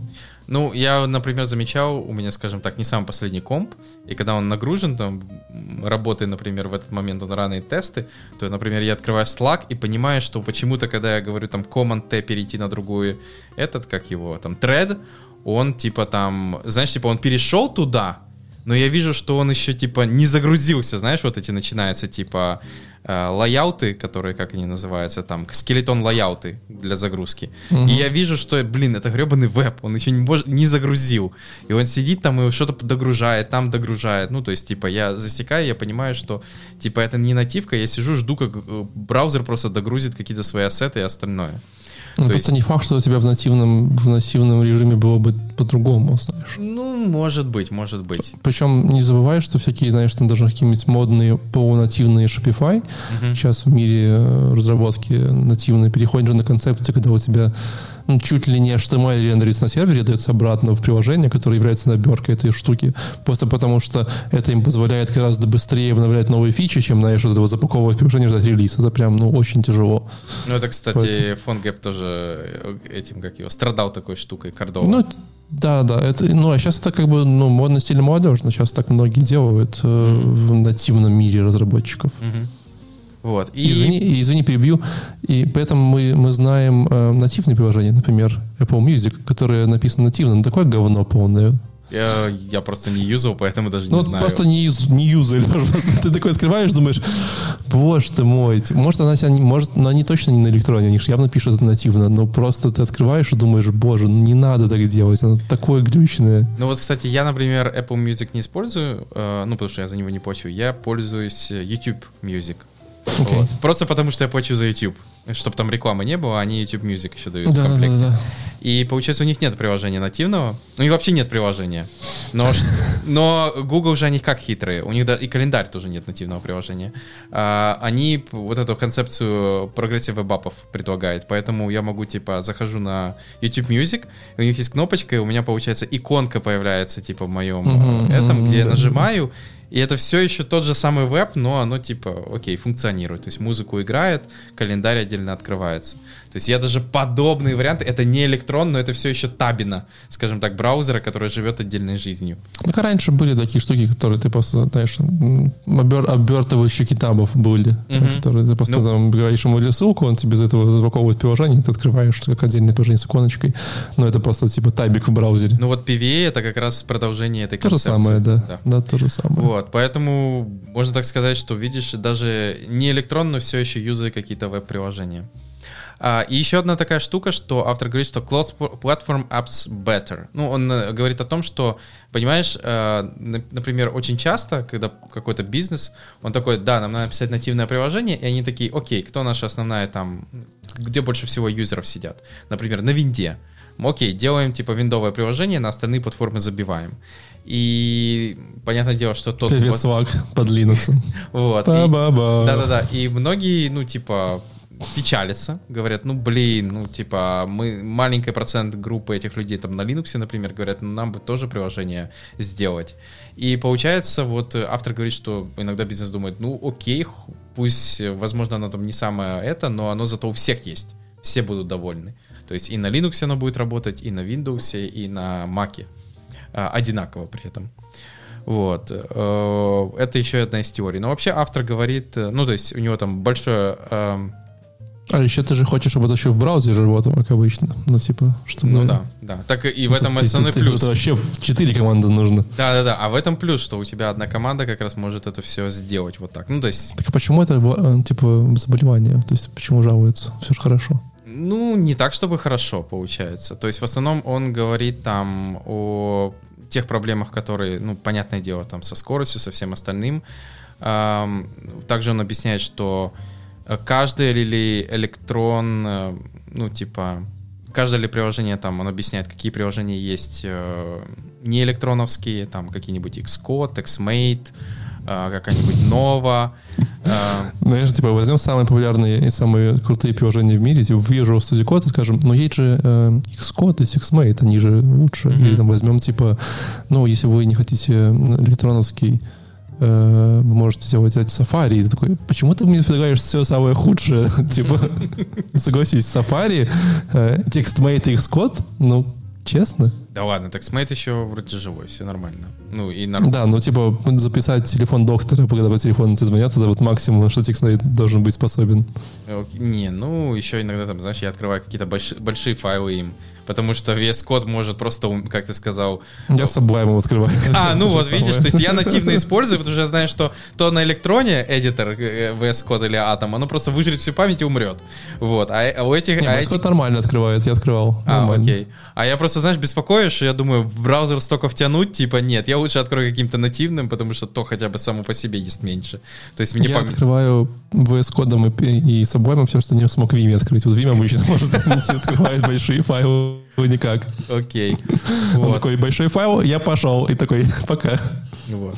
Ну, в основном он говорит, что часто люди, скажем так, еще застряли на электроне, потому что, к сожалению, нет чего-то лучшего, чем электрон для решения подобных проблем. То есть у нас есть электрон, ну, типа, имеется в виду... Нужен протон, в смысле, какой-нибудь? Ну, имеется в виду, что если бы была бы еще какая-то штука, которая бы решала проблемы электрона, то есть, например, вот это с памятью, с плохим интерфейсом, еще с чем-то остальным, предлагала кроссплатформенный, удобный интерфейс, ну, то есть, наверное, такие вещи, как Qt и так далее, они не очень хороши. То есть предлагала подобные варианты решения проблем, то это, возможно, бы как-то подстегнуло и развивало это все. А проблема заключается в том, что автор говорит, что электрону, получается, у него, ну, нету компетитора. То есть у него просто вот он такой один.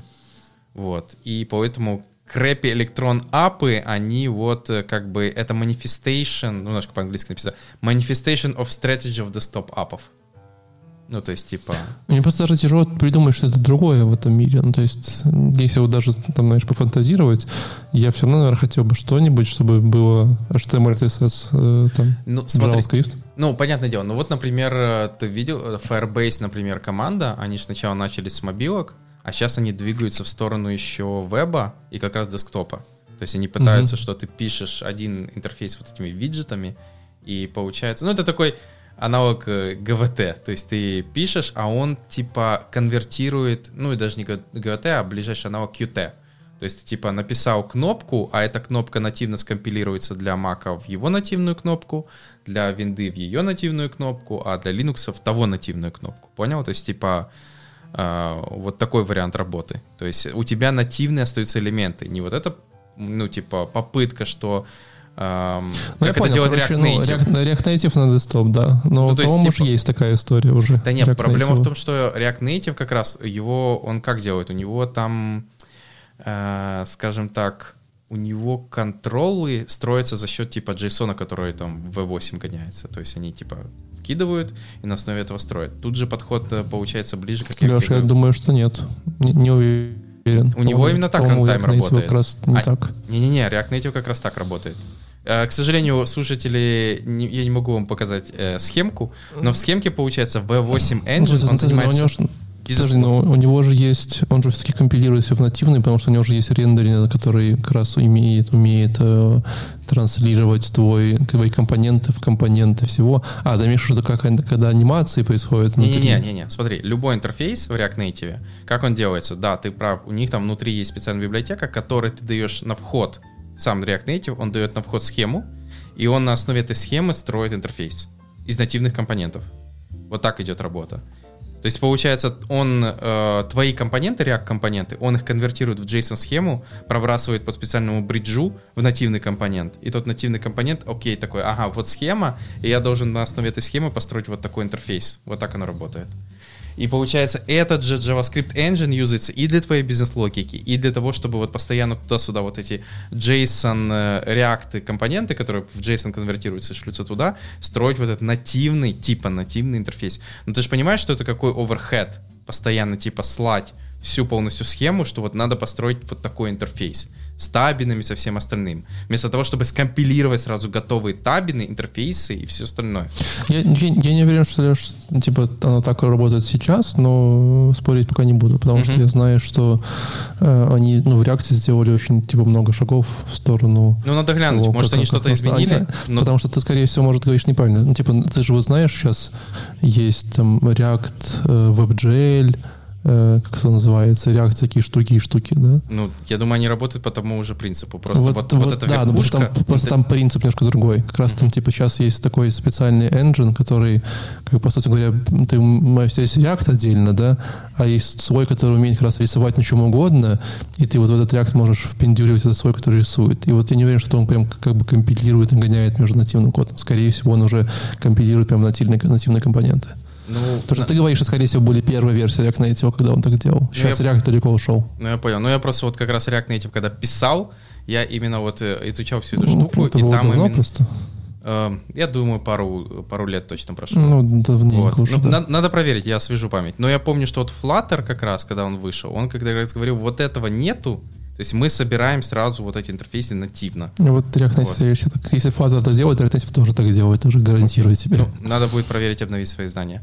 Но получается, может быть, Flutter типа куда-то двинется в эту сторону, и мы начнем писать интерфейсы. Ну, или Kotlin Native такие штуки, по-моему, тоже делают сейчас всякие. Но, опять же, но это пока все... Но я думаю, тут проблема, что у Flutter, что у Kotlin Native тебе надо изучить, типа, новый язык. Kotlin или Dart. Или Dart, да. И многие Dart очень не любят, я заметил, разработчики. Не знаю почему. Я бы не сказал, что он очень ужасный язык. То есть, ну, он просто другой. Ну, знаешь, типа, другой. Ну, типа, окей. Ну, его же компания Google придумала, конечно, он не очень. Да ладно, не все, что придумывает Google, это плохо. Вот. Ну, 80% всего, будем честны. Окей. Ну, поэтому я же говорю, то есть, да, единственное, что многие, знаешь, там сначала думают, что Dart это как JavaScript, но не похож. Не похож ни капельки. Вот. Поэтому, возможно, как раз поэтому Electron побеждает, потому что если я знаю веб-разработку, я могу писать десктоп-приложение. Ну, почти, там надо доучить Electron. Поэтому вот автор думает, что нам не хватает как раз компетишена среди этого. То же самое, как было там с каким-нибудь IE, у которого не было особого компетишена, и после этого вот у нас остались... А знаешь, что я тебе скажу? Угу. Я вот сейчас вспоминаю, и кажется, мы писали проект на React Native для Windows. Я его сейчас проверил, и реально писали. Ну вот как раз... И мне кажется, что есть компетитив, может, автор просто не знает. Точно, еще это причем очень было давно. Мы писали прямо на React Native, но под Windows, чтобы это было Windows приложение. Но можно ли сейчас, вот мне интересно, писать на React Native для Linux? Вот знаешь, часто бывает такое, React Native под Windows есть, там, окей, под Mac еще можешь что-то, а Linux как бы забили вообще по полной. Потому что, как часто бывает, почему забивают на Linux? Потому что, ну, блин... Вот React Native можно писать на Windows и macOS написано, можно писать. Все. Если нет Linux, то не компетитор электрону пока что. До свидания. Понимаешь? В этом проблема, я думаю. Да, но... Ну, потому что и многие платформы очень часто поддерживают Windows и Linux. Ой, Windows и Mac. То есть это как бы основные часто платформы. То есть в любую какую-то кроссплатформенную штуку приходишь, они такие, Windows, Mac, легко. А когда спрашиваешь, где Linux, они такие, не приоритет. Ну, типа, не имеет смысла. А Electron как раз решает. Ты сейчас про Skype сейчас говорил? Ну, не только Skype. Ну, очень много. Ну, Skype вообще на Dell подписался. Что ты от него хочешь? Да. Вот. Сейчас он, кстати, вроде переписан, если я не ошибаюсь. Его переписали. К сожалению, кажется, хуже и хуже становится каждый раз. Ну, все равно как бы в свое время когда-то это была крутая технология. Когда-то, да. Да, сейчас уже все. Так, хорошо. И перейдем к последней статье. Называется последняя статья у нас что? Reading Code is Skill. Да. Вот. Это такая статья, где автор решил обсудить, что как бы есть такая штука, которую тоже надо развивать. Это не только писать readable code, хотя это важно. Автор сразу говорит, что это важно, и вы должны научиться писать читаемый код. То есть это один из скиллов, который важно, и на него сейчас, кстати, часто про него говорят. Но очень мало, когда рассказывают и говорят, что надо также научиться читать код. То есть это отдельный скилл, про который не учат, и этому надо бы обучаться. И я хочу сказать, что вот за последние полгода я бы сказал, что это один из тех скиллов, которые именно вот я, например, сейчас сижу и изучаю. Я бы не сказал, что я специалист в этом. Потому что когда-то, помню, может быть, там 5 лет назад, я когда читал чей-то код, единственное, которое у меня было в голове, о боже, как все ужасно, типа, ты написал не так, как я бы это хотел написать, типа, reject, вообще ненавижу твой пиар, и тебя уже ненавижу как человека, понимаешь? Вот так я читал чей-то код. Вот. А сейчас, как бы, со временем ты понимаешь, что, ну да, он решил это, возможно, так, возможно, ты представлял себе, что это решится по-другому, но ты находишь, типа, там, что это решение тоже имеет право, например, на жизнь, или, типа, оно нормально сделано. Ну, скажем так, то есть умение читать чужой код и не пытаться вот типа там применить только вот так он должен писать, или человек Ну, если, конечно, это линтеры не заставляют. Или воспринимать чужой код без вот этого, знаешь, типа отвращения. Это, я думаю, отдельный еще такой скилл. И вот, скажем так, я заметил по своему тайм-трекингу, у меня часто бывает от 2 до 4 часов в день может уходить чисто на чтение кода. Потому что команда увеличилась, очень много новых людей, и я очень часто занимаюсь именно ревью pull-реквестов. То есть я типа сижу и читаю чужой код. Вот. И в какой-то момент типа начали появляться вот такие мысли, типа как это правильно делать, как там типа... Как написать фидбэк так, чтобы человек не подумал, что я его смешиваю там с чем-нибудь. Также, получается, возникли такие же вопросы, как у автора, что readable код — это часто субъективная штука. Что типа то, что ты считаешь это readable код, для кого-то другого может быть вообще нечитаемая абракадабра. Ну, то есть... мне кажется, в этом же как раз и суть pull request review.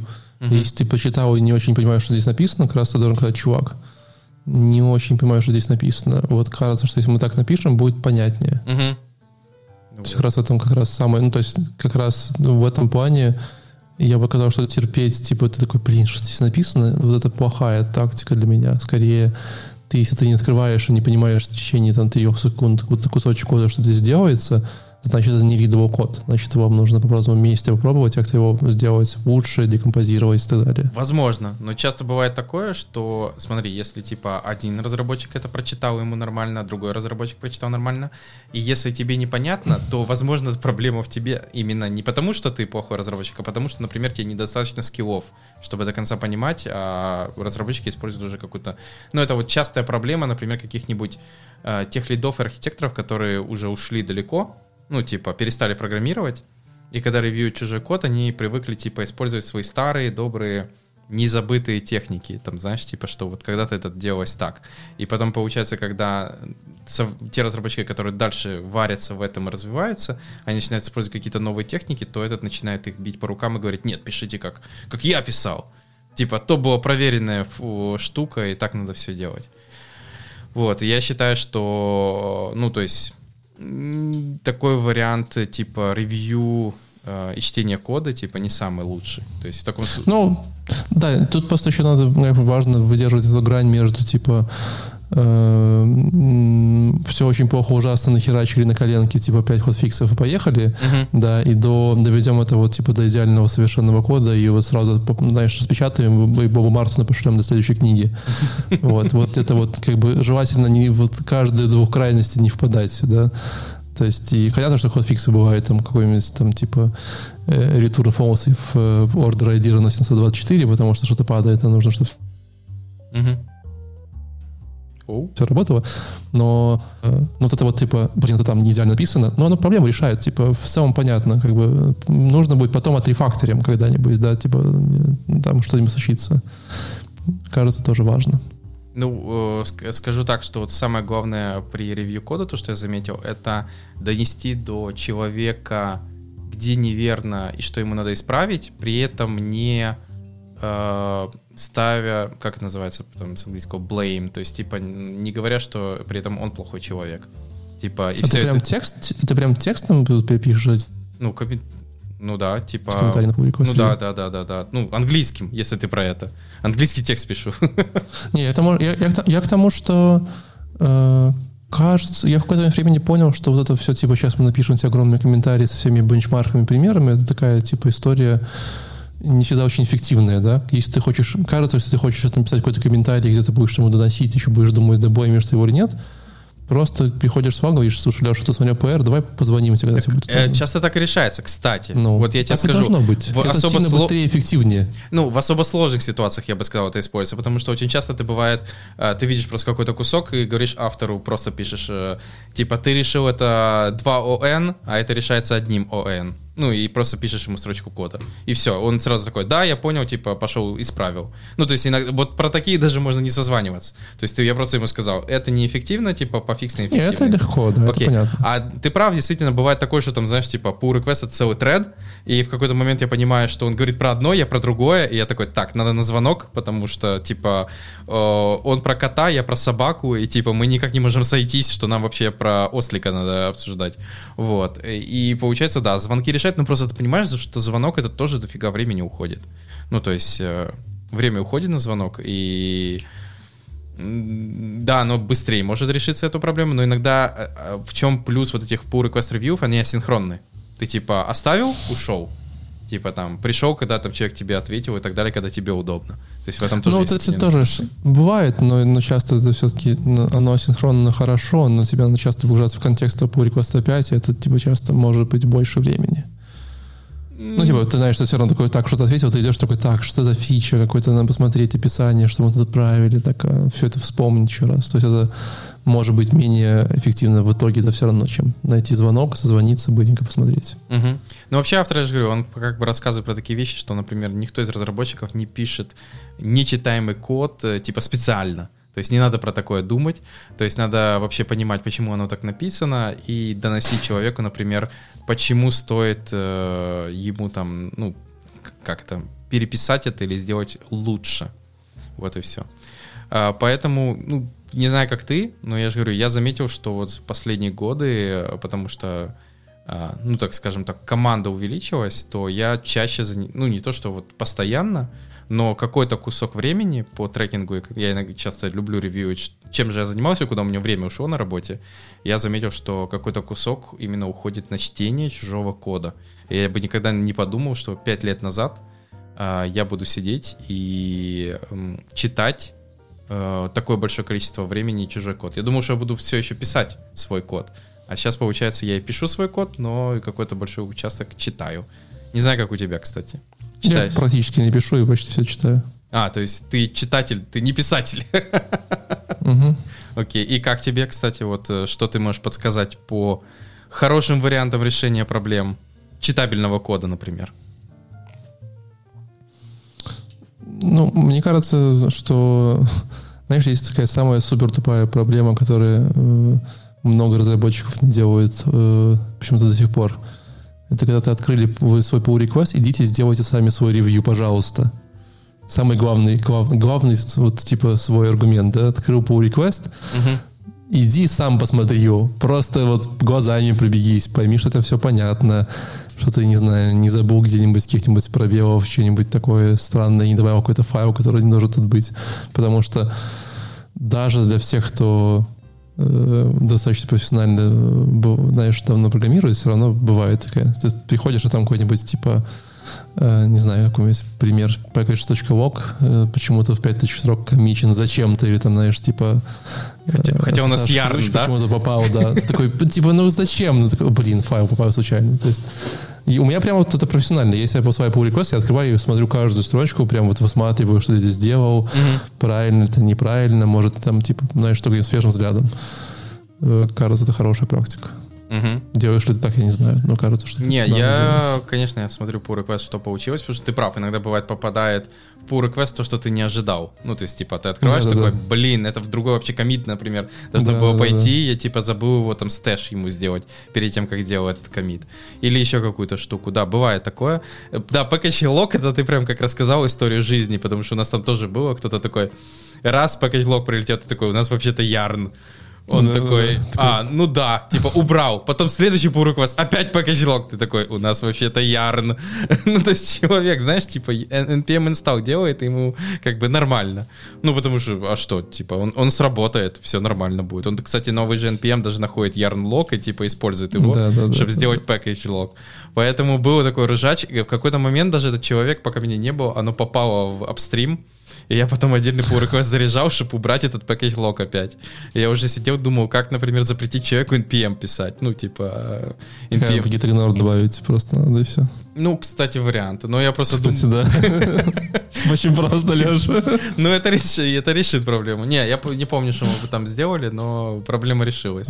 Но это было ржачно, когда долго, типа, перестань тут писать npm install. Типа, нафиг ты нам этот package.log пытаешься постоянно тут пропихнуть. Вот. Но это не специально, знаешь, человек. Опять же, он это делал не специально. Вот, поэтому я советую тем, кто развивается как разработчик от себя, то действительно также думать и получается развивать себя не только по написанию хорошего кода. Это надо делать дальше, продолжать, если вы двигаетесь по лестнице типа разработчика, ну, потому что сейчас разработчики переходят в какие-то PM и так далее, а тогда забудьте про это, PM не читают код. Я, кстати, таких ни разу не видел, кто вот перешел за разработчики. Я видел, хватает людей, которые разработчик, перешел в PM. Ну, типа, почему бы нет? Но, типа, если вы двигаетесь по технической лестнице, то, к сожалению, в какой-то момент часто бывает, что все равно вы будете сокращать время написания кода.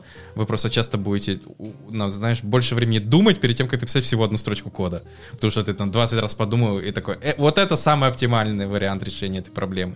Вот. Ты иногда знаешь, как говорится, самый лучший вариант, если ты решил эту задачу без написания кода. Вот. Ну, потому что кто-то пришел и сказал, неправильно все. Ну да, ты пришел, типа тебе сказали это сделать, ты там обсудил, посмотрел, походил, в конце выяснили, что это вообще можно не делать. Вот и все. То есть ты не писал лишний код и баги. Работу тоже не получишь, работаешь не сделал никакую. Да ладно. Типа, время же затрекал, как бы все нормально. А как же, типа, минимальный план 50 строчек кода в день? Не-не-не. Ну, у меня таких планов нет. И вот, как я сказал, я тогда, получается, очень часто читаю чужой код. В этом есть, кстати, свой плюс. Понятное дело, что ты часто видишь много плохого кода, как тебе кажется. Ну, не кажется, а это твое субъективное. Ты думаешь, что иногда после почтения большого количества pull-request'ов, что все говнокодеры. Вот. Но иногда бывают какие-то перлы. То есть ты это открываешь и такой, так можно было сделать. Ты такой, особенно это радует какие-нибудь, когда нового человека нанял в команду, он новенький, и он с собой что-то иногда часто приносит, знаешь, там типа какие-то свои штуки, и он пытается их там добавить в проект. И иногда бывают это плохие штуки. Типа DryRB принес опять. Ну, типа, да, что-нибудь. А я не говорю, что DryRB плохое, но я имею в виду что-то свое. А иногда бывает и хорошие. То есть человек говорит, у нас была какая-то штука в команде, что типа опять туда принес проект монады, знаешь, что-то такое. Типа, знаешь, открываешь pull request такой, кажется, у нас тут монада опять. Такие, типа, вызывайте врача. Ну, понятно. Ну, есть такое, почему бы нет. Есть люди, которые, типа, знаешь, там приходят и говорят, а мы это делали вот так. А почему вы это так не делаете? Мы такие, нам как бы это не надо делать, начнем с этого. Вот, говорит, а мы вот так это делали. Вот. Ну, это отдельная тема. То есть, когда новые люди приходят в проект и пытаются, знаешь, как бы пришли и пытаются с того монастыря, в котором они были, принести кусочек своей веры или хотя бы своих догматов. То есть, типа, и это всегда хорошо, если вы можете это обсудить и реально, то есть я бы сказал, что ты такой, в принципе, ты, наверное, прав, давай так будем делать отныне. Это, что, наоборот, крутая история. Ну, у нас часто, знаешь, как это решается, поскольку у нас нету каких-то тех лидов, тим-лидов, архитекторов, у нас все типа равны, поэтому, когда приходит человек и говорит, я хочу это делать так, а я, например, говорю, нет, мы так это делать не будем, то я просто говорю, окей, пусть демократия решает, мы просто, знаешь, в Slack кидаем это, и там, типа, палец вверх, палец вниз, и получается, кто сколько, типа, ну, или 1-2, там, знаешь, типа, пишешь, типа, вариант номер 1 используем или вариант номер 2, и потом, получается, сколько победило. Это какие-то стили, получается, или какие-то подходы все-таки? Ну, иногда бывает, там, знаешь, типа, я хочу, вот, просто глупые, скажу тебе самые глупые варианты. Давай. Кто-то, например, пишет, я хочу использовать React-фрагмент в коротком варианте. Ну, вот это, знаешь, открыл-закрыл тег. Да, вот. Я пишу, например, нет, мы будем использовать, именно писать фрагмент. И я расписываю причины, например, потому что в твой короткий вариант, например, нельзя пробросить property. А, например, в каком-нибудь for each или мапе надо пробросить key для фрагмента, и твой шорт не работает. Ну, то есть, и тогда ты переходишь назад на фрагмент. Я говорю, и что из этого происходит? Неконсистентный код. В каких-то моментах мы используем короткую вариацию, в каких-то моментах мы используем фрагмент. Ну, и там дальше я все время короткую использую, блин. Но получается, если у тебя внутри какой-нибудь map и там фрагмент, то ты не можешь короткую использовать. Тебе key надо пробросить, понял? В первый элемент. Ну, я понял, да. Вот. Но просто ни разу не нужно было. Ну, я тебе просто... А вот оно реально вот так. Ну, там еще какие-то штуки, и потом в конце типа, нет, да, нет. Ну, знаешь, спорим. Потом я говорю, так, окей, выносим это на голосование, пусть люди решают. Там люди я такой, все, по голосованию, типа, просто фрагмент без короткого победил. Я потом втуливаю еще линтер, который просто запрещает писать короткий фрагмент, и все, на этом решили. Ну, чтобы потом не было такого, что он где-то коммитит, и кто-то не заметит. Вот. Вот такие были... Это самое глупое, то, что я тебе могу сказать, но это решалось, типа, через вот демократию. Ну, потому нормально, хороший способ принять решение, одобряю. Вот. То же самое, например, было с BR, например, помню. То есть у нас кто-то, типа, когда верстал какую-то штуку для переноса, типа, писал BR. Я такой говорил, не-не-не, парень, BR — это не самый лучший вариант, чтобы создавать, типа, переносы. Ну, BR тег. Вот. И в конце мы там что-то говорили, а потом в конце просто в ESLint добавились правила, типа, BR запрещены, и все. И, типа, из кода они просто пропали. Ну, вот. Ого. Злые. Ну, что, в параграфы оборачиваете? Ну да, это же семантически правильно. Как еще? Ну, это как... Да как можно? Главное, чтобы выглядело хорошо. Нет, так в том-то и дело, например, BR в этом же и минус, что ты, типа, тебе надо изменить паддинг или маржин какой-то между двумя, типа, текстами. Ты добавляешь BR. Это как бы неправильно. Но это мы уже уходим далеко. Да. Да, поэтому, если вернуться к тому, что мы говорили, учитесь также, получается, читать чужой код. То есть воспринимать его, это тоже, получается, не сразу. Я не думаю, Леш, что можно учиться прям. Не то, что, знаешь, есть этот курсы чтения другого кода. Ну, это практика. Я думаю, это только практика. Ты такая же практика. Ну, просто я думаю, что, как мне кажется, по крайней мере, как я вижу свою работу, то со временем пришел к тому, что также надо научиться читать чужой код, не только писать свой. Красивый, как мне кажется. А потом кто-то мне пишет в комментариях, типа, к pull request, что это такое вообще, как это можно было написать. Вот. Еще и rejected его, понимаешь? Вот. Это уже, кстати, еще отдельный скилл, не воспринимать эту критику на свой счет. То есть, типа, ну, написал плохой код, да, это плохой код, это не я плохой. Вот. Поэтому советую вам, если вы двигаетесь, я же говорю, по технической ветке, тоже помнить, что не только писать, но и читать надо.